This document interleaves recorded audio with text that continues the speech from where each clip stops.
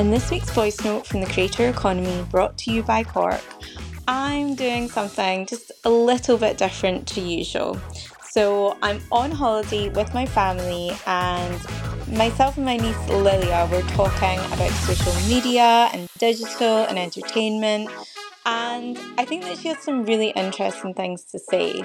The thing that I always think about when talking to my nieces is that the younger end of Gen Z are so different to the older end of this demographic.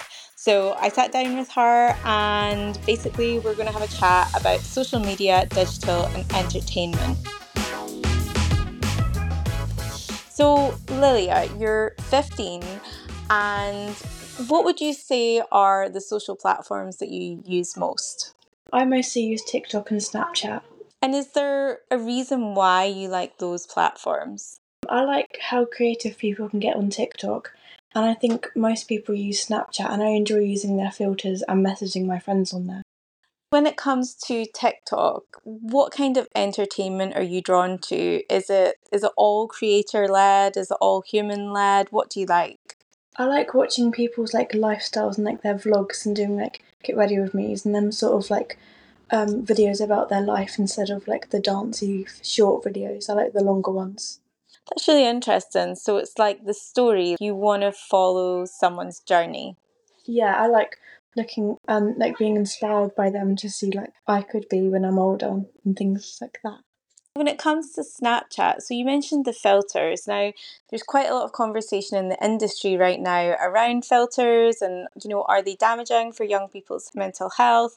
How do you feel about them and how often do you use them? I think 99% of my photos I take have got a filter on of some sort, and I don't do it just because I don't like the way I look. Me and my friends do it just for fun and just for a laugh because I think most filters are just funny.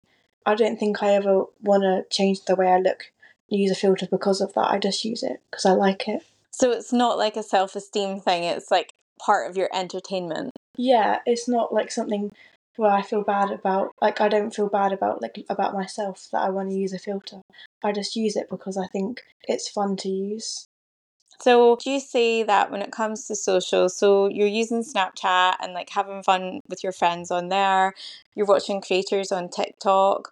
What about mainstream entertainment like TV? What do you watch there? I don't really watch much TV. The only programme I really watch at the moment is Grey's Anatomy. That's so interesting because that was trending on TikTok. So is that why you watch it? Yeah. I mean, my mum used to watch it when I was younger, and I remember watching a couple episodes, not really paying attention. But then my friend started watching it, and then it got really big on TikTok, and then I thought, I should start watching it back up again. I guess the final question is about brands. So when it comes to brands that you see on TikTok or on Snapchat, are there any particular brands where you're I really like them, either because of how they've worked with influencers or how they do social? Yeah, I think I've been influenced with makeup a lot. I've seen some dupes for Charlotte Tilbury and that sort of stuff. And I thought, oh, I should try that. And I've been influenced by watching other creators on TikTok and all other social medias being oh, this is amazing, this looks better than the real thing. And then with the Shark FlexStyle, I got influenced in buying one of them because so many people have used it, and I thought, I think it's good for your hair and also it looks fun to use. So I have been influenced a lot by watching other creators promote things.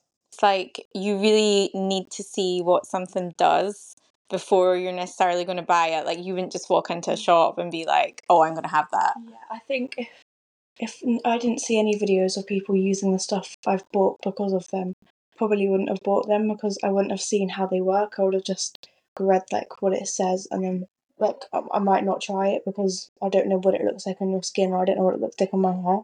So the consumer journey for your end of Gen Z, it really does start on TikTok. Yeah, I think so. And that's your voice note from the Creator Economy, putting influencer marketing in context with Cork news and insights. I'll be back next week with more expert insights on how to drive consumer engagement through influencer marketing.